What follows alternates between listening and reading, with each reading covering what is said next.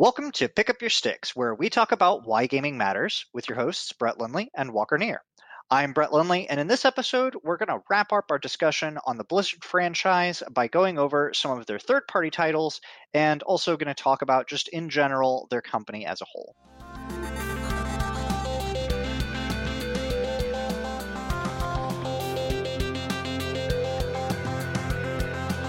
Walker, how's things going? It's going well. It's going well. Really excited to talk about these. Obviously, we kind of dedicated some other episodes to individual IPs. But in the last 5 or 6 years, they've come out with Hearthstone, Overwatch, Heroes of the Storm, and at least 2 out of those 3 are pretty huge players in the markets that they're in. So I think definitely worth talking about. Don't know that there's quite the history with each one of those to to dedicate a whole episode. Now, certainly, if you were a huge fan of any of those, then there's endless hours to talk about them. And I've played all of them, but I would say that none of their modern IPs have affected me in the same way that those, the StarCraft, Diablo, or Warcraft did. But I think that's also because, probably to some extent, because of my age. Well, no, I get that, and I think that we both kind of grew up in an era where the game that you had was the game that you had. It was the only game that you had for a long time, so you either had to love it, or even if you hated it, well, it's all you got, so you're playing it anyway. Right. And nowadays with Steam sales and things like that, I mean, we both have pretty extensive Steam libraries, and that the opportunity to play things, indie developers, and just more access to more games makes it a lot harder, at least for me, to stick with something for years at a time, or something that's going to have that much of an impact on me. There's a few breakouts, of course, but Agreed. So I guess actually the one I didn't mention that is still in the group is Lost Vikings. Yep. And I didn't actually play it at all, but you did. It's an SNES title, right? Yeah, it was an SNES title. So I didn't play this on the SNES because my first Nintendo product was a GameCube. So I was PC pretty much all the way up until adulthood. But got you. But I did play it because it was PC. I got into emulators in my teenage years. So I mean, I was still kind of past the curve of where most people my age played SNES games. But just having access to them, I spent a fair amount of time going back and playing games that I missed. And one of them so happened to be Lost Vikings and Lost Vikings 2, both of which were pretty solid games. They're little puzzle platformers, a little bit of action, some puzzle elements. You control one of three different kind of these Viking heroes. Each one of them has their own kind of ability or trait, and depending on how you combine those together, you can swap back and forth between the characters and go through some generic puzzle platforming type elements with a little bit of action arcade style combat in it, but mostly focused on the puzzle platforming. And I mean, I don't say it would significantly changed me in any way. I think I beat the first one and played through part of the second one. It could be the other way around. I may have beat the second one because it looked nicer, and then played through part of the first one and was like, this is more of the same. But it was still a pretty solid game. I thought it was creative. I'm not sure if it was creative enough at its time to really, there were so many games released on the SNES that it was difficult to really hedge a market in there if you were not a Nintendo IP, right? Right. Yeah, I remember seeing it at Blockbuster, but I didn't really know what it was, and I don't know. I just never picked it up, I guess. But I know that it's something that, is brought up with some frequency. Isn't it true, though, that isn't it it's not actually a Blizzard published game? They developed it but didn't publish it or something like that? Or am I mistaken? I think that is correct. Yeah. Or it's at least before. It could be before that they were Blizzard North or anything like that. It was definitely one of their earlier titles when they were under the coding for other publishers. There's actually a number of other games that Blizzard made with other company IPs and things like that. but most people, again, we're talking about kind of their licensed IPs, they're more impactful ones. And I think this is one of the earlier cases of something that this is their kind of own IP. Yeah, So it's interesting, and certainly we'll talk about Heroes of the Storm a bit more later. But that was actually, it's interesting that the game plays with the three Vikings in the platformer, because that's how the character of the Lost Vikings, if you choose them in Heroes of the Storm, plays. Is you actually control three separate little avatars or whatever. I haven't played HOTS since they were out then, I guess. Oh, okay. Yeah, I didn't know they were in HOTS. Of course, it makes sense that they are. I was going to mention if they weren't, that it would be kind of surprising that they weren't, with their propensity of bringing in some really obscure characters into that game. So, yeah, I never really played that as them, because your micro has to be crazy on point, because there's three avatars to control at once, and I suck at MOBAs, so so controlling three is not my cup of tea. So, I guess we'll move on. Oh, go ahead. Yeah, I was going to say, I don't think there's really that much to say about it, at least from my perspective. It was fun. I enjoyed it. I put a fair number of hours into my SNES emulator for it, so, cool. That is what it is. But that does kind of bring us into, like you said, Heroes of the Storm. Sure. So you definitely got into this before I did. I think I remember you trying to convince me to play this one. And it took me a long time, because were you in the beta? Is that correct? Yeah, which, I mean, I think it was an open beta.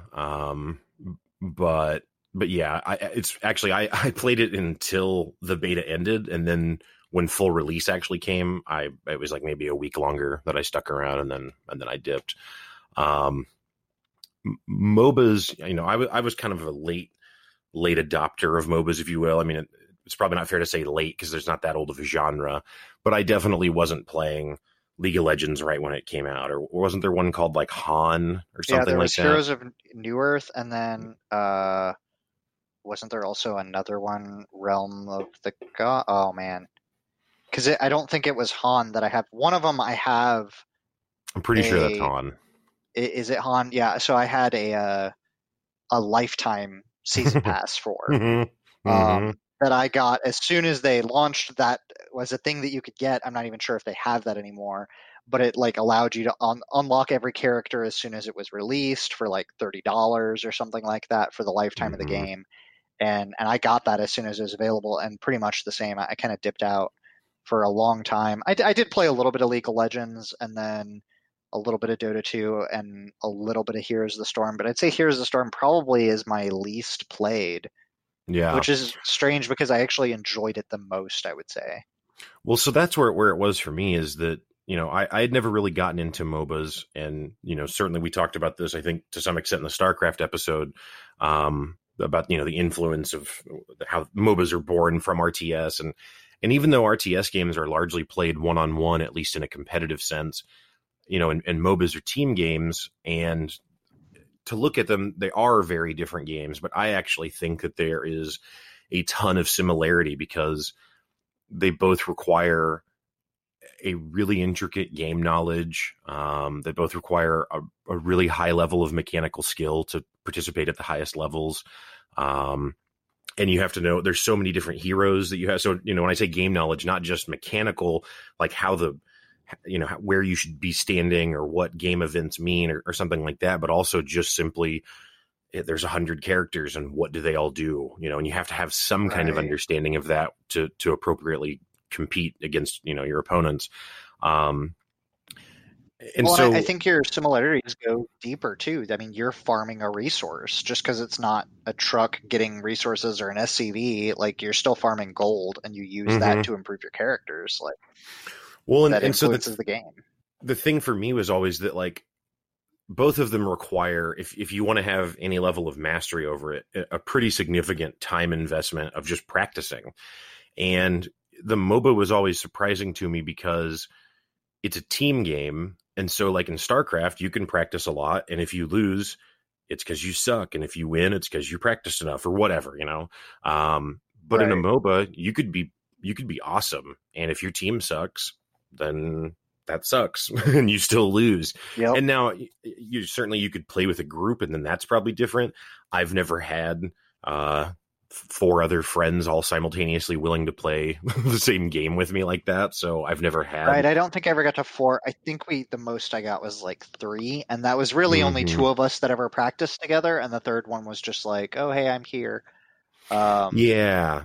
I mean, I But guess it's not entirely fair. I've had more than a couple of friends playing an MMO at the same time, but that's a totally different game experience than yeah, a no, for competitive sure, and MOBA. that's what I was saying with specifically to a MOBA style game. I Hmm. think the most I've ever gotten to is 3. Too dedicated. I mean, and it is you can be good and still like carry your team even if your team sucks. It just depends on how much better you are compared to the entire enemy team as a whole slash Hmm. how much do they suck and how bad are your worst players. Yeah. There's a lot But of variance in there for how much your practice can matter, but I agree that you can also be good and still just lose. and to be fair, I mean that's actually just the nature of all team games. I mean, I played basketball all throughout my childhood and until I was an adult. And I mean, the same thing is true there. You can go and work on your basketball game, but then if you go and play on a team that sucks, then I mean, you might still win if you can make all the baskets and whatever. But Right. you're still dependent on other people's capacity. So it's not that it's a problem unique to MOBAs. It's just I don't know. I guess because in my mind the only option is to play with pugs. It's like it's just very unattractive to me. Um, Anyway, all of that is to say, so I had, like I said, I was on the MOBAs when they first came out, but I had a lot of friends that got into them. So I did try and play League of Legends. I did try and play Dota 2, and just in both cases, like I get it, it's neat, but it just felt like way more than I cared to learn to know how to Yeah. do it. Um, and so Heroes of the Storm, that's why it was so intriguing to me because it does what Blizzard does so well, which is why it's kind of surprising to me that it didn't work this time. But that's where they take a game concept and they say, okay, where is the fluff? And let's take that out and let's just focus on on the actual fun part. And I would argue that in MOBAs, certainly farming gold and last hitting creeps and all of that is a thing, but if you watch the international, the Dota tournament or the League of Legends Worlds Championships, or whatever it's called, I mean, the exciting part is team fights. That's what people are watching Right. for. That's when people shout and yell, and there's documentaries made about team fights, not about last hitting creeps. And so Right. Heroes of the Storm, Heroes of the Storm does a really good job of distilling it so that you've got the shared experience, you've got the shared money. There is no last hitting creeps. None of that. There is no buying gear. So I guess there's not even shared money because there's not gear to buy. Right. So it just eliminates all of that and it made it so much more accessible, which is a Well, huge and they appeal to did me.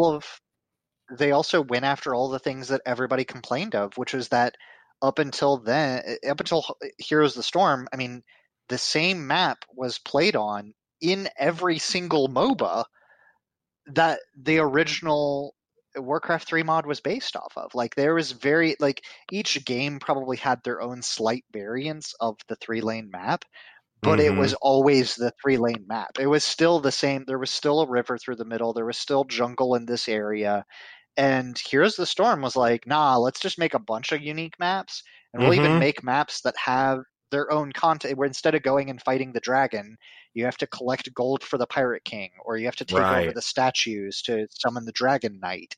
Like these very unique mechanics that are still really, I mean, at least as far as my experience, seemed pretty balanced for what they were. And we're all different. Like I think my favorite one was the one with the sphinxes and the spiders. Um, I could be totally wrong about that. I'm trying to remember. Something about like you donating gold or webs or something Yeah, to a that seems spider, and then she familiar. would summon a bunch of Yeah, yeah. spiderlings Yep. that would help you. And I Yep. loved that map though. Like and the maps themselves were different. Like it was a horizontal 3-lane instead of the diagonal 3-lane. Right.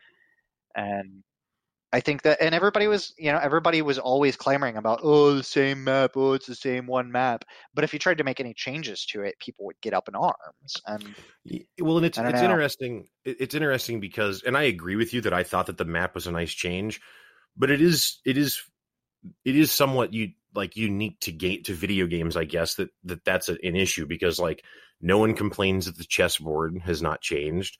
No one complains that the football Right. field looks the same. Like no one complains that the baseball diamond is, you know what I mean? Like Well, I just it's think it pretty was common to interesting have a that standard. the same map was played on all three games. That would be like if all of the StarCraft online maps had to match the Command and Conquer online maps. Mm-hmm. Right. Yeah. Like, I thought that was so strange that that map style carried so heavily. And I mean, I do agree there is something to say for, more traditional games like a chess or checkers where the board is static. Mm-hmm. But it's strange to see in the video game world. I can't really think of any other instances where some kind of, like, I mean, even in first person shooters and things like that, the maps in those are all, pretty unique, and very rarely do they borrow from another game. They may borrow from Mm-hmm. an older game in that same series, but not from a completely different game. Right. Yeah. But yeah, so I thought that I thought that its accessibility was really cool. I love that I didn't have to, I mean, learning the roster of heroes in and of itself to me is a huge process. I don't also want to have to learn all of the items in the shop and all of the different times in which the items are valid or not, and the conditions on which you would want one item or the other. And to be clear, again, I get it. I'm not even mad that exists in the other games. It's just that I don't care about them enough to be interested in actually learning it all. And so say what? Well, yeah, to focus on it. Like, yeah, exactly. Yeah. No, I'm sorry. I just didn't hear you. I think I talked over you. No, you're fine. I was just but yeah, so it's like the accessibility of it was really appealing to me. And then honestly, obviously I'm a Blizzard fanboy. Listen to our podcast. I thought it was really, really cool that it was that cast of heroes, because that's the other thing, in Dota and League of Legends, like I don't know any of those characters, and sure, I can be introduced to new things or something, but I don't know any of them. I'm not motivated by any of them, but the Blizzard characters, to have Jim Raynor shooting Diablo is super cool. Like, yeah. I loved that, And it also, I mean, granted, I wasn't as familiar with every franchise, but I had even just a cursory knowledge. Like, I didn't play WoW, but I knew who Uther Lightbringer was, right? Right. And I could also know, without playing Heroes of the Storm, I could drop into a map and have at least a vague idea of what the different heroes are probably going to do, right? Yeah. Like, Jim Raynor's probably going to be ranged. He's probably going to have some kind of call down ability or some kind of morale booster or something. Diablo is probably going to be a melee character who probably gets a lightning bolt spell or something. Like, you already have an idea of who these characters are, and just knowing that, that Blizzard isn't going to stray so far from those iconic characters' abilities as to break the game, right? So even without playing or knowing that specific hero, I can have at least some idea what it does just by knowing it from other games. Yeah. I thought it was yeah, I don't know. I thought it was fun for that. I don't know. It was probably 2 months that I played it or so. And again, that's the most time I've ever spent on a MOBA, which I get is laughable for people who are actual MOBA fans that have played, their lives away with them. I'm more in the MMO side of that. But yeah, I also didn't know all of the characters, and even having played Warcraft, there was, World of Warcraft, there's even still some characters that I, wasn't familiar with.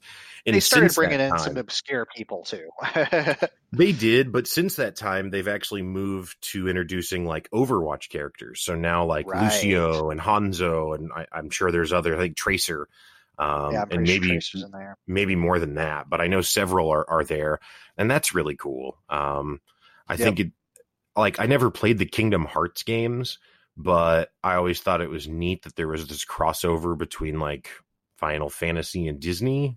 No, that's a really good comparison, and I 100% agree. I haven't played those games, but I have always been kind of in awe of Cloud teaming up with Daffy or Donald Duck. Right, yeah, same exact boat. I never actually had the opportunity to play any of them. But I always thought that was a really neat kind of, mashup or whatever. And I thought it was really cool that Blizzard just went for it. And I'll be honest, I thought that they were going to take over, the MOBA genre because Same. I was actually it's kind more of mad. accessible. I was like, well, here Blizzard comes in they're just going to ruin another game series by taking everything not that they've ruined anything. They've done really well with everything, and I love Blizzard, but just thinking that like they have a tendency to take over genres, and I was for certain that this is going to be the League of Legends killer. This is Dota and League are both done. Nobody can stand up to Blizzard as a Titan, and apparently that was just. I never bet on things that I think are going to happen. Like bet opposite, bet the opposite, and you will make a ton of money. Yeah. I mean, the strength of their brands, though, and the strength of the characters that they're bringing into it, I just thought there was no chance that it wouldn't be ultra successful. But I mean, it's to the point now where I know Blizzard has like stopped their esports kind of support of it. And I think that the development of it has been massively slowed down to more of a maintenance. Now, I can't say they're not adding anything new. I don't know that to be true, but right. But they're definitely not investing heavily in it. Yeah, well, like they used to have an annual competition, I think in August, called Heroes of the Dorm, and it was different college teams. Yeah, and like that was a really cool way to try to engage esports and like develop esports as a thing. There's some colleges that actually have esports scholarships, just like you could go for basketball or something. You can go for esports. I actually watched a college versus college StarCraft tournament that was pretty interesting. That's crazy. I don't remember where it was, but yeah, there was. They had a couple people doing announcing and games casting, and had a couple of smaller colleges or a few. I'm not sure if it was. I think it was multiple colleges that were round robining over the course of a day, and yeah, just had a big multi-college tournament for StarCraft, and I thought it was kind of cool. It's just so crazy when we were growing up. Obviously, it's just a sign of times changing and technology advancing and whatever. But it just speaks to how new this all is. Because when we were growing up, I mean, being a professional gamer was laughable because it literally just didn't really exist. I mean, technically. Actually, I don't know when I was actually still in high school if the Korean StarCraft scene was. I guess it probably was going for at least a couple years by that point, but that was only in Korea. And I don't know how. I think otherwise the only. I was just going to say I don't know that. I don't even know how robust the professional scene was at that time. That's fair. So, I think there were some. Like they kind of like a college scene. They had some, I think, houses. They would call them houses where you could get up with a team and kind of do some stuff there. But otherwise, the only way you could be a quote unquote like professional gamer is if you were like a professional beta tester and got paid to test games. That's true. Yeah, if you actually went and worked for like at a studio or something to be a game tester, right? But now, like.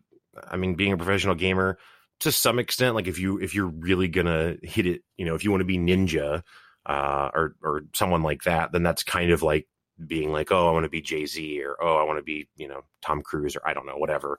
Kind of a 1 in a million shot, but at least it's an option, and you probably could be a professional streamer. And if you could at least have a modest audience, I mean, you might be able to still replace a corporate job with, even if you're not. No, for sure. I mean, I've seen a few breakdowns of like YouTuber incomes and stuff. And while it can vary really wildly, you don't have to have like 10 million subs to make any money. Like you can make a lower middle class income and just survive off of a pretty modest number of subscribers and viewers, so long as your content is like frequent enough to bring in the views and friendly enough to get ads. Right. Yeah. But yeah, I never really went back to Heroes. I think I maybe have played a couple of matches since the beta ended. But in the end, MOBAs just aren't really my cup of tea. And I don't know what that's from. I don't know if it's because it's just a competitive. I mean, like the thing is like I don't really play. Like I play, PvP or competitive type games, but not exclusively. Like Rocket League is a good example of a game where really the only thing you can do is jump into a match and play. You could play bots or against other people, but that's it. There's not like a campaign to go through or something. And so, like, I will play that, but I won't just no life it. I can do it for a couple hours or something maybe, and then I'm good. And so MOBAs, even though it's not like Rocket League at all, it's kind of in that same vein. I don't play FPSs where you just jump in and just grind, PvP either. I like it for a little bit, but I don't know. Typically, I don't want to just do that. I agree, and I don't know. It is really strange because I think Heroes of the Storm does fix all of the complaints that I had with MOBAs as a genre for the most part. Mm-hmm. I still, I wonder if it's just the issue of it does still get to a point. Granted, the matches are usually shorter and maybe even more one-sided sometimes, but I think Mm-hmm. it's just the dedication of time to a match. Like if I'm in a competitive game, I really can't take more than about 5 minutes of straight competition at a time before I just burn out. Like first person Mm, shooters have to be quick and low scoring matches, and or otherwise I can't sit and play 20, 30 minutes competitively and then not feel stressed out at the end. Like it's the same thing that happened to me on StarCraft Ladder is like one or two games in a row and that's it, I'm done. Win or right. lose. Which means more often than not, I'm not practiced enough to win very well, which means I'm losing, which stresses me out, and then I get depressed, and then I'm like, screw this game, we're done. Right. Yeah. Yeah, no, I would agree with that. And that's actually a really good point that we haven't really touched on. But I mean, that's something else that Heroes of the Storm did. I mean, it's not 5 minute matches, but matches in Heroes of the Storm, I mean, 20, 30 minutes is typically about how long they were. Whereas Right. League of Legends can be closer to the 30-minute, but goes more towards the hour mark. But like Dota Yeah. 2, I mean, it's straight up an hour minimum. It's those matches take Right. so long. You may And know if you're winning or losing by the 20-minute mark, and you yes, could turn it around, but oh my more God. often than not, you couldn't, or nobody would listen to your begging for surrender. And maybe 1 out of 10 times you shouldn't have surrendered, and everybody gets their First blood! together and wins. But more often than not, you're just losing for 40 minutes straight. Yeah, I don't think Heroes of the Storm, at least when I played, I don't think it had a surrender option, but the games are short enough that it's kind of okay. League of Right. Legends has a surrender option, which I appreciated. Dota 2 does not have, at least the last time I played it, did not have a surrender option. Oh, really? So then what happens? And again, they could have added that. It's been a Yeah, long that's time since I fair. played Dota 2, um, but yeah, at least back then it was like, yeah, you might know that you're going to lose in 20 minutes, but you can't forfeit. And so then you have people that just start throwing because they don't want to be in the game anymore and they want it to Right. be over as fast. And it's like the whole thing just kind of turns on its head. So yeah, Um, it's really strange that they fixed everything that I would have wanted fixed in a MOBA, and mhm. yet I still just maybe I just don't like MOBAs. It's kind Yeah, of what I I mean, learned. what I can say also is that so for a game like a Diablo or an ARPG type game, I can deal with that control scheme. But for PvP, the other side of the coin is that I actually don't care to get good at the little mouse dance that you have to do Right.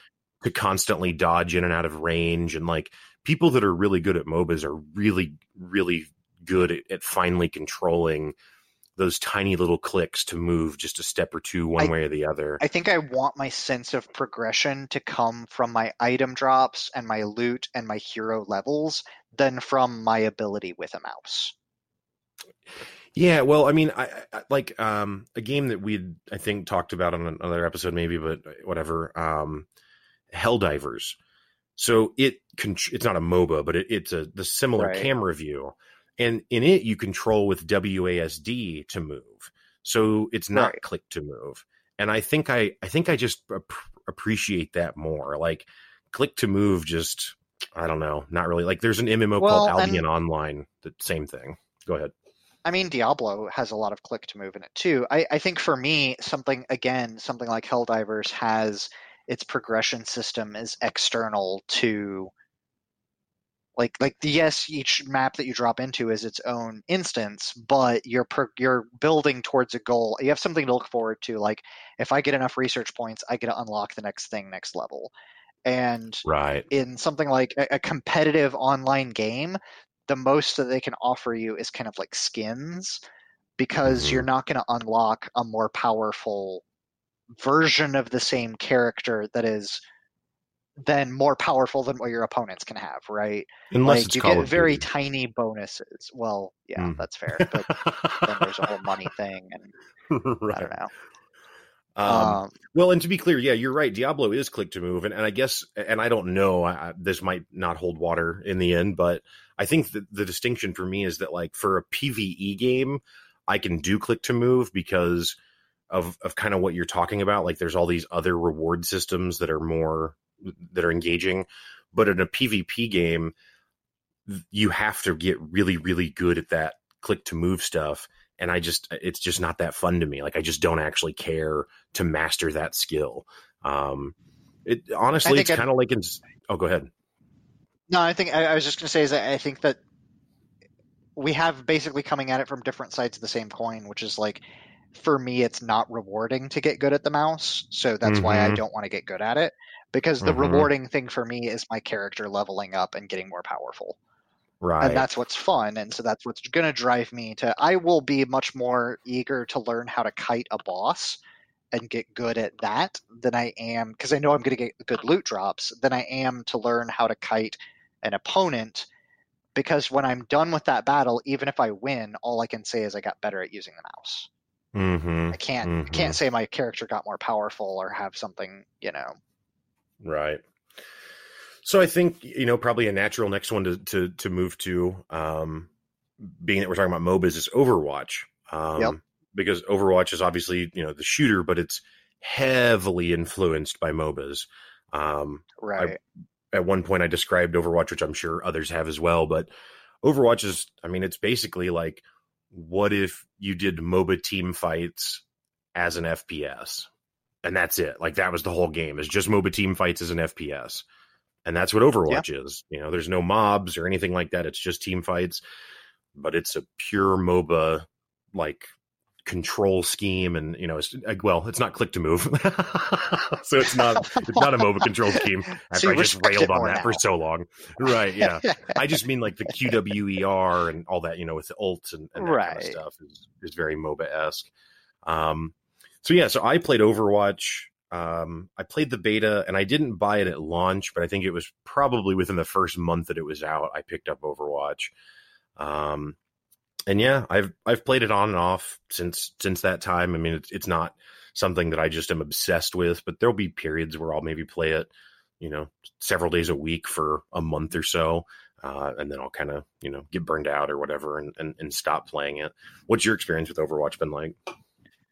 So I was pretty against Overwatch in the beginning, mostly because of the people that I knew that were kind of in beta.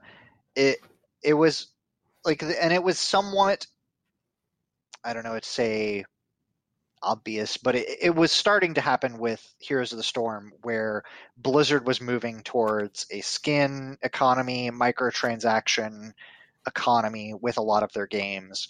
And I was a very early opponent to that sort of monetization, even with skin economies, just because skins used to be something that was part of the game that now feels carved out and sold separately. And so I was kind of against it at first. Um, I I wanted more. Like I'm kind of pretentious in the, like, I want more of the same. I want more StarCraft. I want more StarCraft, and and that's what Blizzard's good at. Give me StarCraft. But Mm, so I mean, I was kind of against them trying to branch off of new IPs. I was worried that Activision was starting to get too far in. Um, I did eventually get gifted a copy of Overwatch, mostly because I was playing a lot of Paladins, which mm-hmm. a lot of people say that they both kind of, it's in a situation where one rips off the other and then claims that they were the ones that got ripped off of first. They were both under Mm-hmm. development at the same time. And Mm-hmm. there are heroes that came out way later in Overwatch that look and act and function like heroes from Paladins that were in launch of Paladins, and vice versa. So it's who's copied who's first. Doesn't really matter, but it's essentially the same game, different different skins and some of the abilities moved around to other characters. But so I was eventually gifted a copy of Overwatch by a friend that I would talk about playing Paladins with him, and he would talk about playing Overwatch with me. And so eventually he was like, "I'm just buying you a copy." And Hmm. I played a little bit of it. I would say my experience with Overwatch is much more akin to my experience with WoW, which is that I love the movies. I love the Mm. story. Oh my God, I can watch their shorts over and over and cry and well up and just have these huge emotional responses. It just doesn't tie over to the game. I could give a crap less about the game as long as they keep pumping out the shorts, like for Yeah. sure. So I would say that I had probably a different take on it. I think it's interesting that I thought it was cool that they were finally coming out with a new IP. I think it's, I don't know, you look at a company like Valve where, I mean, was their last, I guess Dota 2 is probably their last most successful game, but that's a, a MOBA and it's free to play and Yeah, whatever, that but a game that they actually charged for, like what, Half-Life 2? I mean, um, Portal 2. Yeah. oh yeah, okay, that's fair. That's fair actually. But Portal 2 even is then, I probably their mean, newest. yeah, and that was what, 2009 or something, 2011, I don't know. It was a Right. long It's time been a ago. while. Yeah, because the first Portal came out with the orange box, which I want to say is like oh Correct. 07 maybe. So, Maybe um, earlier. yeah, I know Half-Life 2 was oh 04. So That's fair. somewhere in that window, but yeah, I thought it was cool that they were doing a new IP because they hadn't for so long. And while I was so excited for StarCraft 2 and Diablo 3 when it came out, and have played World of Warcraft forever, it's like I was really excited by Titan, which was the code name for this new MMO that they were going to make, that they claimed Right. wouldn't compete with World of Warcraft but would still be an MMO, which I didn't really understand how that made any sense. Um, and then that eventually fell apart and they finally canceled it. And then I guess Overwatch, they ended up using a lot of the same assets and stuff that they'd created for Titan to kind of bring it into Overwatch. Um, I don't know to the extent of how closely related Titan and Overwatch are, Right. but there's some overlap there, I guess. But yeah, I thought that, and still do. I think that Overwatch offers a very unique experience, and you're right. I haven't played Paladins, but just from what I've seen, Paladins offers a lot of the same things. Um, Blizzard's level of polish is just on display though. Like the UI just works perfectly. Like there's not weird Right. things that happen ever. The animations are all very crisp. It's a really pretty, colorful, vibrant game, and you can actually play it on a potato still. Um, I don't know, just a lot of the classic Blizzard things that they've always done. I feel like they executed well with Overwatch.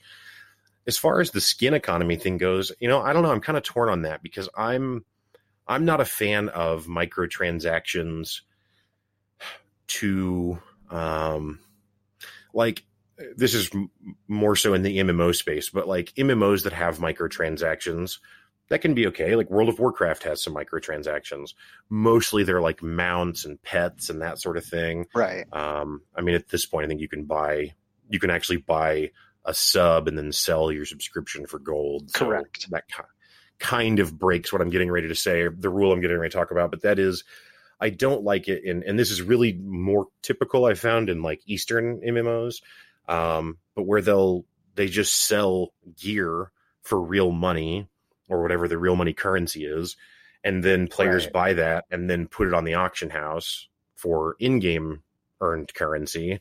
And I don't know, it just kind of destroys, even if it's just an illusion of of it being this fair game or something where I have a chance to get these legendary items or whatever. It just breaks that illusion entirely and just makes it feel like a product and not an experience. And So that I have like two negative things on my slant of Overwatch, but then I have a really positive story for it as well. okay, And I think for me that the reason why I was so against the skin economy in Overwatch was kind of like twofold. One, the skins were not cheap. They were not $5 skins. They're like 10 plus, 10, 15, $20 skins. Like at launch. And on top of that, I think it was also like it also bundled with loot boxes, so it's random. But then it was a full price, not a full priced game, but at least a half priced game. Like it It was was 40 at like what? launch. It I was think it's 40, 20 right? now, but it Without was a 40. single Yeah. player campaign. So $40 with no single player, that's, still not cheap. And Yeah. having the skin economy on top of it. But the thing that really irked me, which happened to me within the first, I mean, I played probably, I don't know, 50 to 100 hours of Overwatch or so, somewhere in there. Not as much as I put into other Mhm. games, but enough to get the gist of it. And I actually made a bet with a couple of friends like that I was playing with at the time.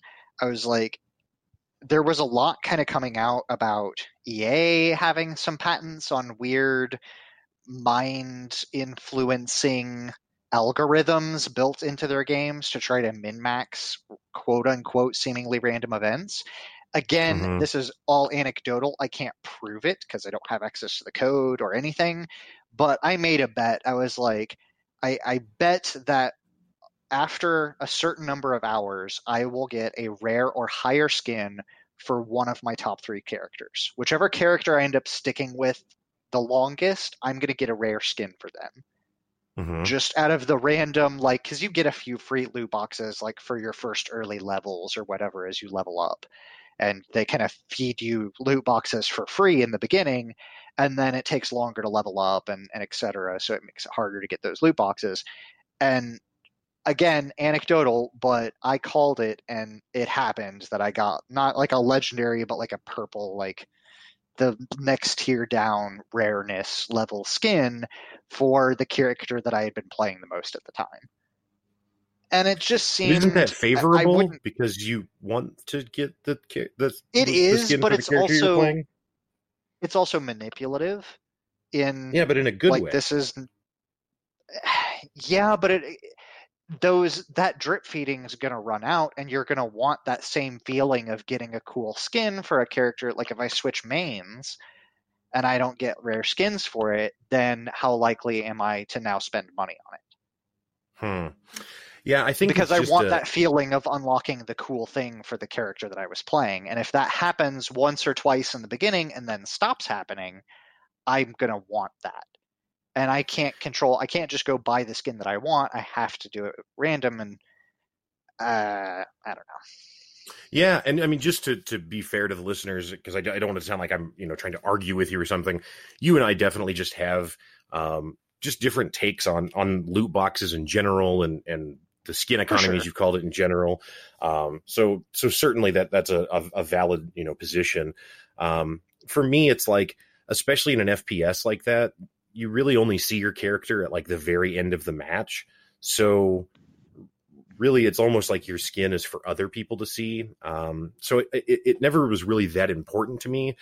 And I appreciated that in Overwatch that you do just, you always earn the loot boxes for free. And you're right that eventually it starts taking longer, but it actually hits a cap where it always takes the same amount of XP to get the next level. Right. So it becomes consistent. And I mean, this same discussion does kind of go for Hearthstone a little bit in a similar but probably more favorable fashion. And it's again why I can't say that it necessarily from a malicious intent point of view. It may not be, but Hearthstone is kind of similar in their randomized mechanics, where if you don't get something of a certain rarity after a certain amount of time, you actually kind of build up in the background this kind of bonus meter, and eventually we'll just get something given to you because it's been too long. And it's just really hard to draw the line on how much of that is good faith from the company and how much of that is they have shareholders that want to make money.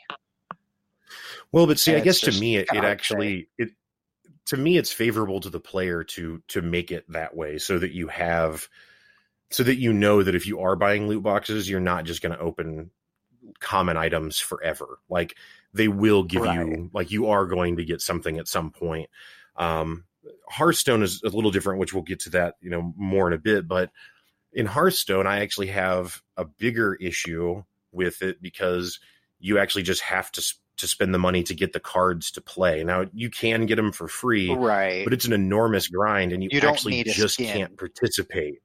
Exactly. Right. And That's fair. Overwatch, nothing that they sell actually affects the gameplay, and so you could never open a loot box, and it's the exact same game as far as mechanics and how That's it plays.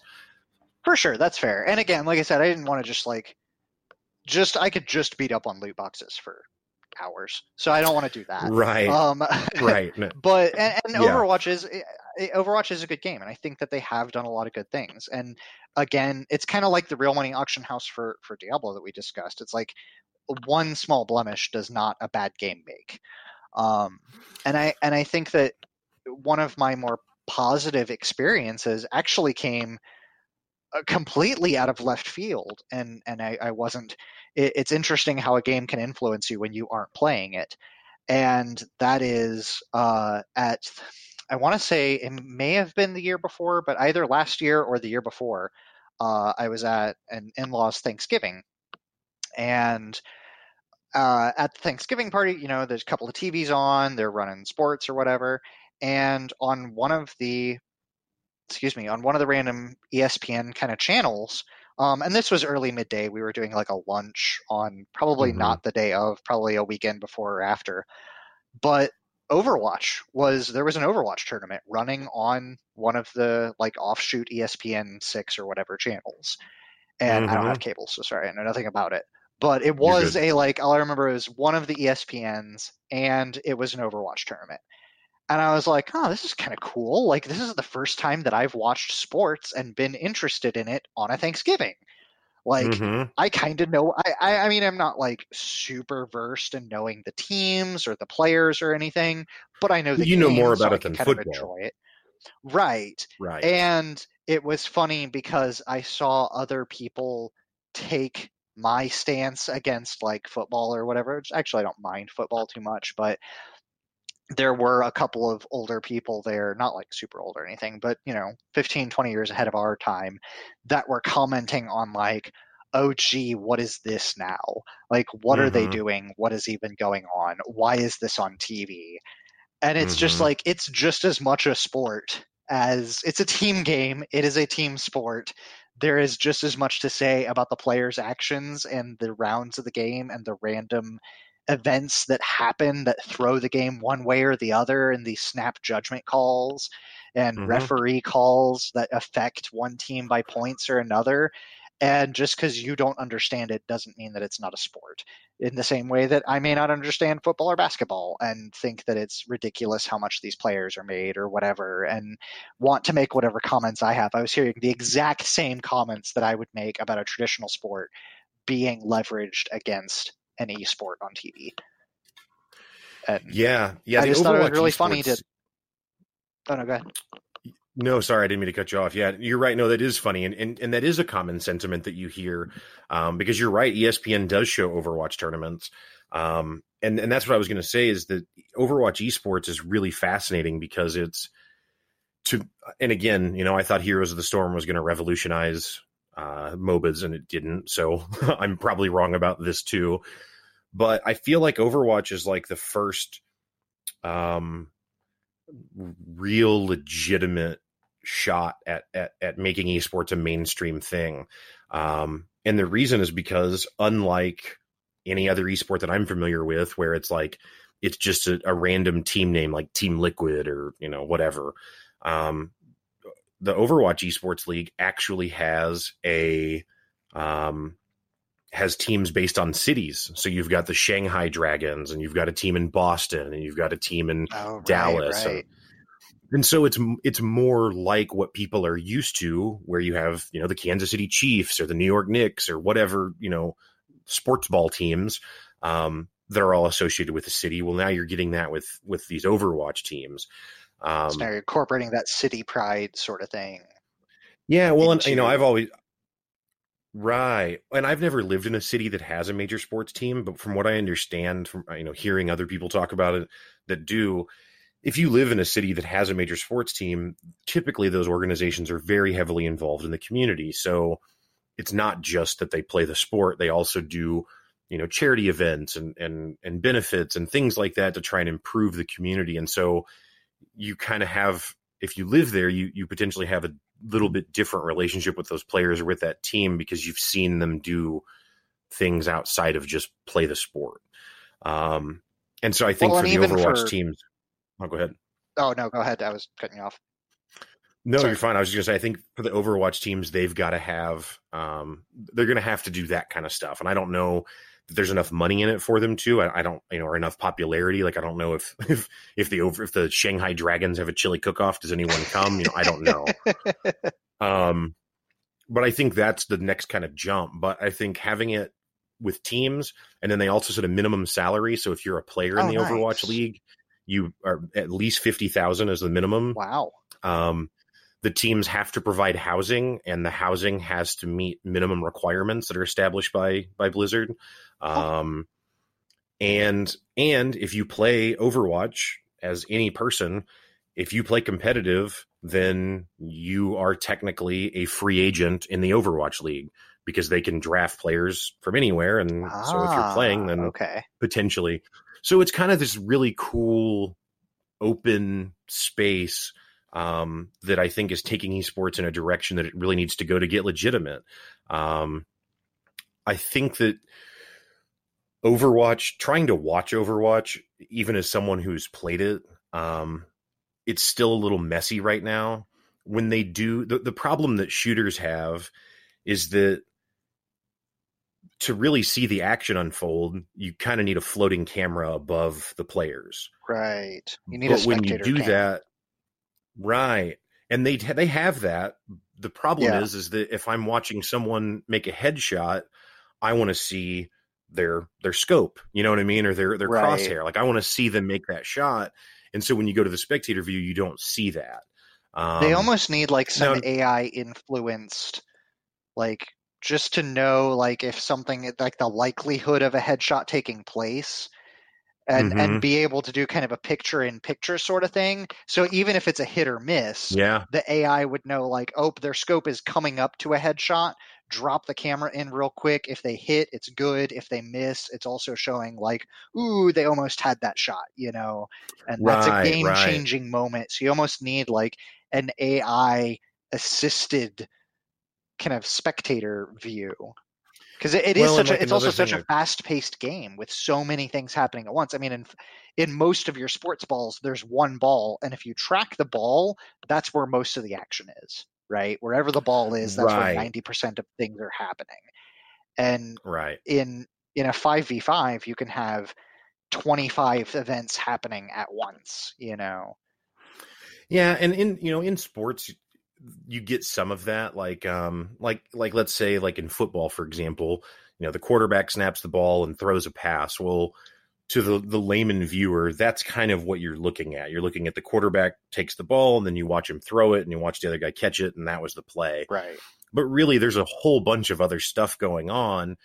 Like True. The lineman blocking, how the defensive formation is, and and it can be hard to see all of that if you don't watch it all the time. I think in Overwatch, though, it's even harder to digest because there's so many colors and there's so many different effects, and there's everyone that plays football, fortunately, is just a person still, so they don't have like there's not a giant gorilla with a lightning gun fighting a robot. And the colors are usually opposing colors, and a dark side and a colored side, or a light side and a colored side, or something, where you can. And a green background, it's grass. So you can draw on the field with your little, digital pencil cam and stuff. Well, and Overwatch did that, when they first came out in competitive Overwatch, they didn't have different team colors. And so it was really hard to understand what was going on, because they would show from a player's perspective, and so the enemy team is red, but then they switch to the enemy team, and now the team that you were watching from the perspective of is now red. They fixed that pretty quickly, though, and came out with unique colors per team, and that made it a lot easier to kind of digest and watch. But yeah, I think that Blizzard, StarCraft, as far as I know, is probably the longest standing esports kind of scene. And that's a Blizzard title. And I think that Overwatch has at least the potential to yet again through Blizzard, kind of propel esports to another level of popularity. But I mean, I don't know who owns Team Liquid, and Team Liquid is probably the most famous esports team that I know of. Right. Now that might not be fair. I don't know. Actually, they're pretty popular. They're pretty big.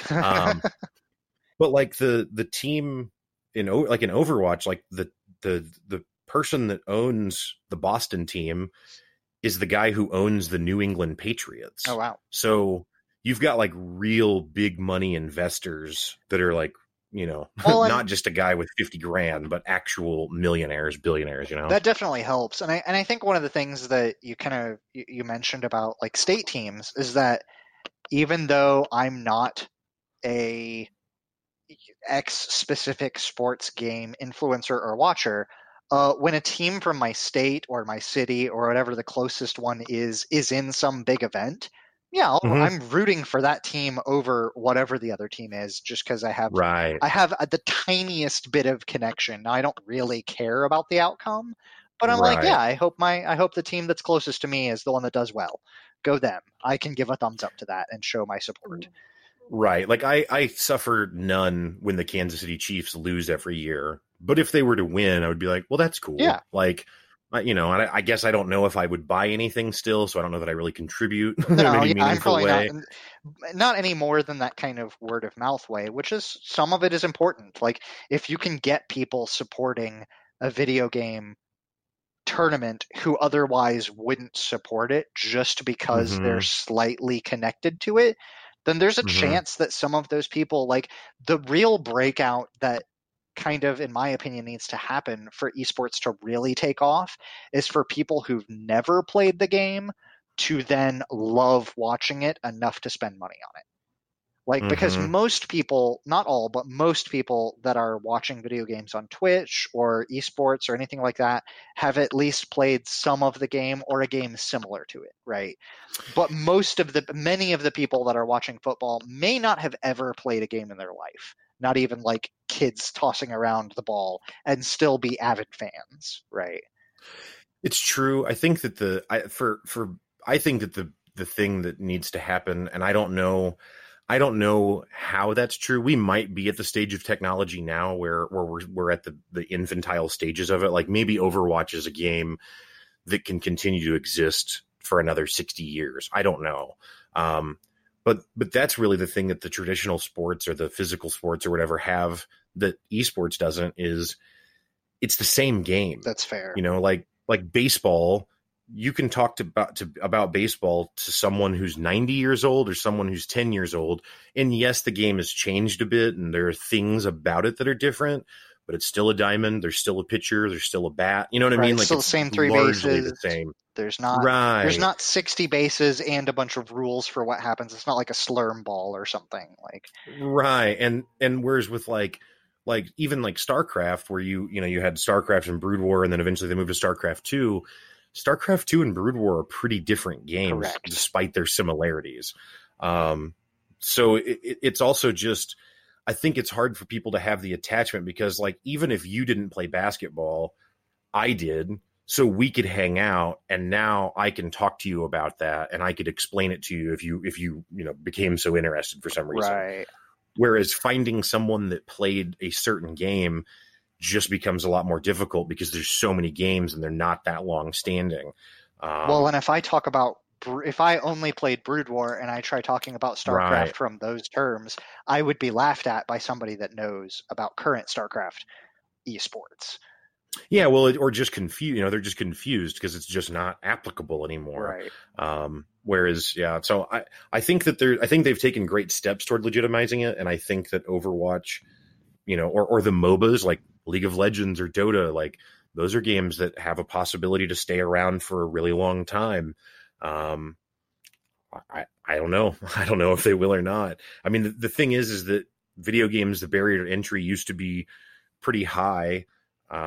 Because not everyone had access to a device that could do it. And that's still true. Not everyone has that access, but it's way more common than it used to be. And I think that's the reason that sports have such the standing popularity they do, is because if you're a kid, you can go play soccer or basketball or baseball without very much equipment or resources needed. You just kind of have to go outside and have a ball, and you can at least do a facsimile of it. I mean, are you saying that you guys don't have phones? No.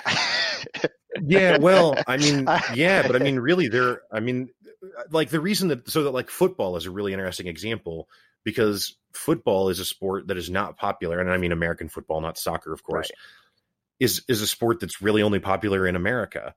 And a big part of that is because you have to have a lot of equipment to play football. I mean, you could play tackle football or flag football. You played tackle without pads or flag, but tackle without pads is stupid because you're just going to get hurt, and flag isn't really the same game. So it's like you kind of have to, there's a lot of money required to even participate. Right. Whereas to go play soccer, you literally just have a ball. $10 ball. And in a space of land. It doesn't even have to be a soccer. Like a $10 ball is just like it actually has the right pattern. But a dollar ball from the dollar store will work. A dodgeball or a kickball can still be an effective way to play the game. Mm-hmm. I wonder if that's like playing on a potato in esports. Yeah. Like, is that the low res version of soccer? Like, yeah. But it's true.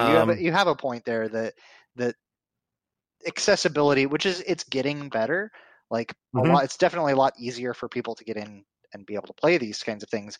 Phones really aren't that far off from desktop PCs, other than like screen size and keyboard, and maybe a little bit of processing, but not very far. And it's not difficult to see a world in another 10 or 15 years where there is no difference.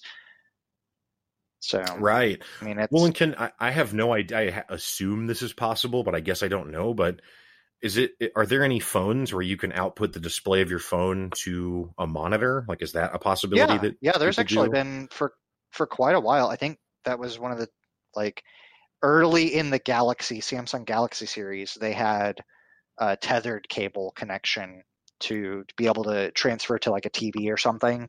And most of them now, like especially with a smart TV, a lot of them can do it via Bluetooth and do it wirelessly and do a screen. You can output to another screen and use a Bluetooth keyboard and mouse, or even I've got a Bluetooth controller that I can use for my phone, and there's a little adapter for it that clips your phone on top of the Bluetooth controller, and it acts like a Nintendo Game Boy type thing would, where I've just got a full cool PlayStation 2 style controller on and a cell phone, and they're linked together, and I'm playing games on it. So yeah, I think I've seen people using that kind of apparatus that you're describing on the internet or something. I don't think I've ever seen it in person, but yeah. So I mean, it's like you don't even have to get a PC. Like if you want a bigger screen or a different control mechanism, you can just kind of still use the phone as the computer, and then use different inputs or displays or whatever, and still accomplish that. So yeah, that's interesting.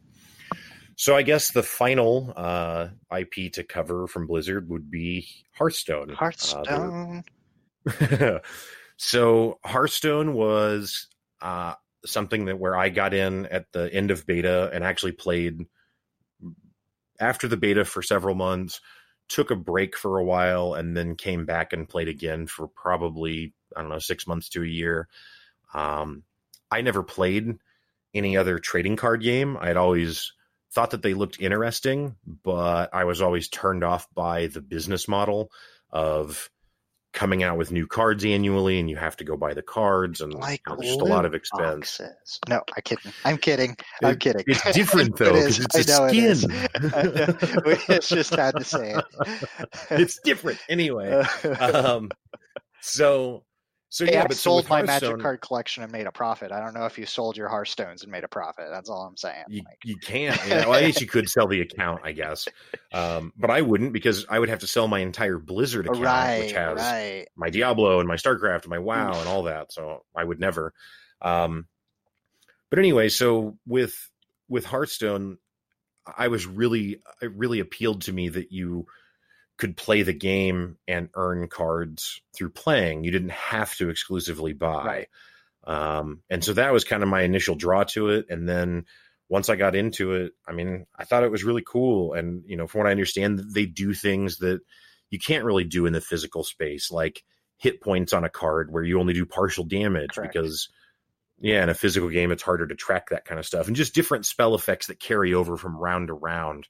Um, and so it seemed really interesting.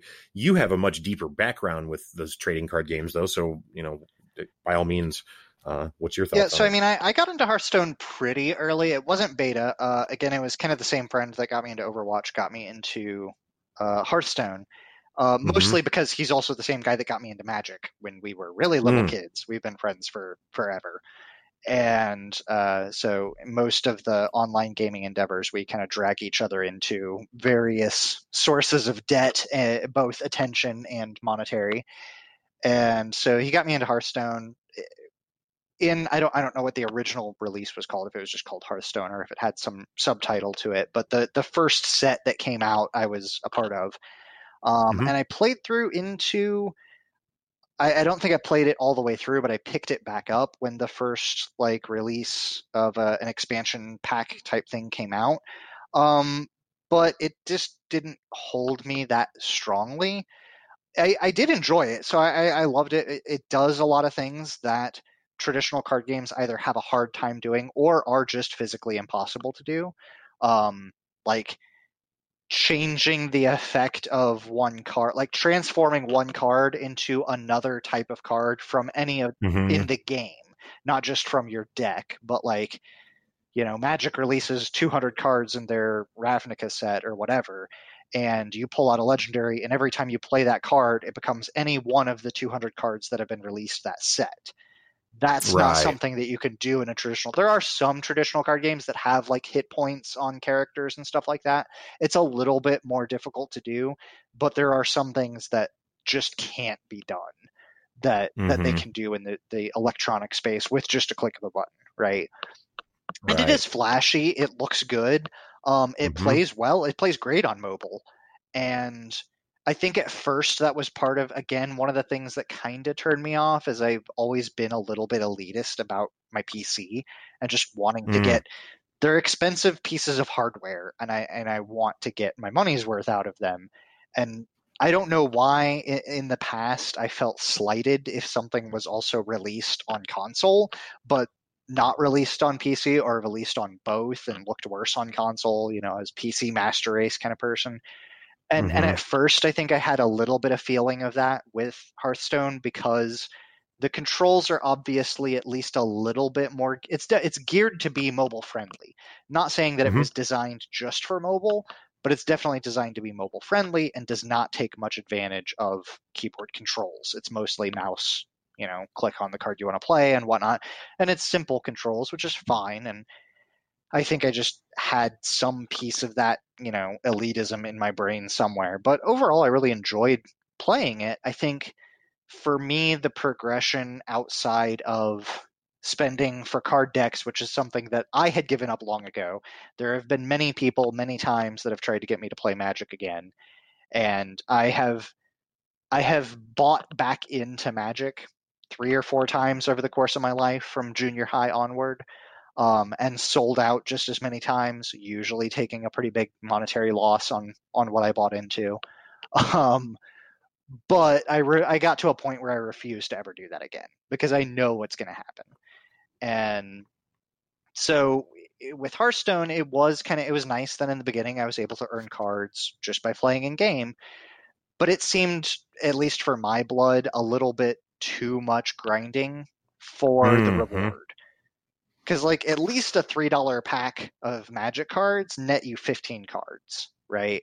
And Right. granted, Hearthstone has much smaller, deck overall deck size and things like that. Still, like $2 for 5 cards was just a much harder sell, even though you could do things like turn them into dust, which you can't do in Magic, right? You can sell them for real money, but common cards aren't going to sell, and Mm-hmm. therefore you can't very easily buy the rares and legendaries by just grinding for Magic cards. Um, Mm-hmm. but even that didn't seem like quite enough to really keep me in. I loved the hero powers. Maybe it was just, if I don't know that if it was StarCraft based instead of World of Warcraft based, would I have been more into it? I don't know. I might, it may be, but Yeah. I mean, overall, I enjoyed my time with it, and I've had other friends that have gone back and played years worth of it and bought into every set and played up into the very high ranking echelon of the global ranks. Mm-hmm. But that just never really had the appeal to me. Yeah. I played when I originally played, I refused to spend money. So I only played with whatever I, had gotten from grinding and dusting and crafting cards and whatever. And then I stopped playing, and then I came back, and my roommate at the time started playing. And so that's kind of what got me back into it.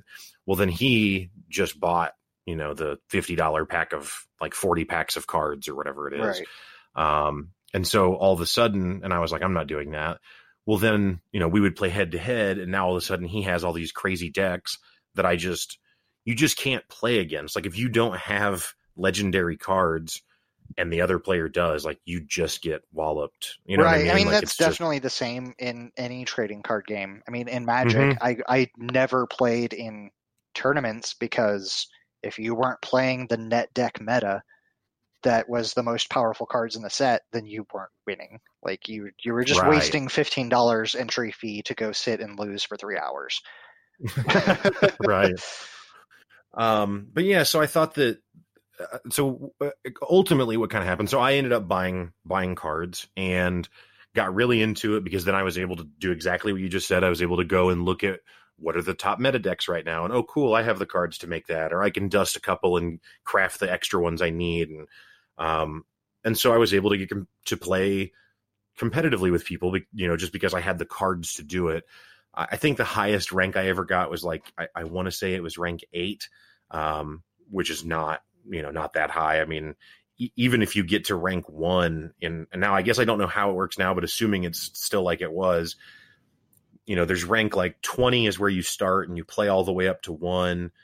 And once you get to 1, then there's actually legendary. And then it's actually just like top 500, let's say there's or something like that. Yeah, exactly. And each player is actually assigned a number. Right. Whereas like when I was 8, I wasn't actually the 8th ranked player in the world you were or in something. group It's just 8. rank 8. Right. I mean, so one of the things like that also kind of turns me off of any trading card game just is the fact that net decking exists. Because like when I first started playing Magic, at least in my local sphere of influence, net decking didn't exist, right? It was the cards you had versus the cards your opponent had. Neither of you were optimal, and that was and you could theme. It was a lot more fun to have your deck tell a story, like all of the creatures are all the same type or something, or like I had a deck that I called Rabies because it was like wolves, dogs, poison, and disease cards, and then like skeleton dogs and a couple of other, like trying to keep in the theme of something that would be like rabies, right? And that was where the fun was for me, was building and constructing a unique story that I could then try to beat some player with. And even if I lost, they could be impressed by like, oh, cool, like I see what you're going for. Maybe you could up the power with this card or that card or something, and try to make it semi-competitive, or at least competitive within my sphere, right? I would always build a deck to counter my one friend who was building a deck to counter his friend, right? So it was this kind of arms race in your local group. And when net decking, like when the internet really starts to take off and net decks become a thing, all of that becomes pointless. Like it just doesn't matter, because the minute that one person looks up even the most small advantage that they can get by just buying one card or a 2-card combo that starts a net deck, they start down that path of jumping up drastically in power level compared to their friends. And if you don't keep up by also net decking and buying cards, then you're just out. Yeah, it's funny because that actually makes me think of, even though they're totally different gameplay experiences. I mean, Hearthstone or trading card games, there's no mechanical skill. It's just a tactics or strategy game entirely. Versus an RTS is, kind of more of a combination, and there's a lot of mechanical skill. But it's kind of like when we were kids and you would play like a StarCraft or a Warcraft or whatever on LAN with friends, like everyone kind of sucks the same amount. So I don't know if people would call it theory crafting, but it's kind of that. Like, I know back in the day in Brood War, there was a buddy that he would, like, in a match maybe just build a bunch of ghosts and then try and launch like 15 nukes at once, Right. in a StarCraft game. And it was viable because everyone else sucked enough that They could get away with that. yeah, but it's like, but if you go play on ladder and try and do that, you just get rushed and dominated very quickly because they're like, "What are you doing? That's not effective." Yeah, 6 pool, and you're it's dead. just not a viable strategy, right? And so it's kind of despite them being very different games, it's kind of that same sentiment where it's like once you introduce the collective hive mind of the internet, and everyone's shared knowledge, people just figure out the min max of everything, and then there's one best way, and that's where it lands, which is then. So ultimately, I stopped playing Hearthstone. So I like I said earlier, I bought a bunch of cards and had net decks and was able to play competitive and at least rank up somewhat high, and certainly higher than I had before I did net decks. And then they came out with more and more expansions. I mean, I think they released 3 expansions a year for Hearthstone, Something like that. And it just became apparent that it's like you've got to drop like, I don't know, minimum probably $500 a year if you want to have competitive decks. Now, maybe if you play a ton, you can get away with spending like 300, or I don't know. I think my friend that for a while was playing pretty consistently would average probably about $500 a year, I would say. Right. I mean, I want to lowball that and say it was closer to 200, but I don't think it was. I think they would buy the new expansion plus they'd be as thrifty as possible with it, because by buying the cards through like Amazon, or either by buying like a Blizzard card through Amazon or something like that, you could get Amazon points, right, and then use those points to purchase some decks or cards as well. But even that, I mean, 250 would be really lowballing it. 500, 400 to 500 a year is probably more accurate. Well, like I know they're advertising their new expansion that's getting ready to come out now, and I saw the deal that they're doing is like 80 packs for $80, or I think you can probably do the standard 50 packs or $50 for 40 packs. But I mean, even with 80 packs, like you're not going to get everything in the new set and all the copies you need. Well, and the thing is that especially, because I didn't understand how this all was going to play out. But what they also do, because the game's been out for so long, is they cycle old cards out of the competitive scene. So all of the cards that I own from when I played in the first year or 2 years of the game are not playable in the standard competitive mode. Now they have what they call wild, which is where all the cards are available, but it's just completely broken because it's not balanced at all. Then you just have infinite combos and ridiculous game breaking effects. Stuff that they never intended to be paired together. And so it's like, if you want to play in the actual competitive, then I'm back to square one on my deck at this point. Right. So I would absolutely have to spend a lot of money to get caught back up. And it's just, I don't know.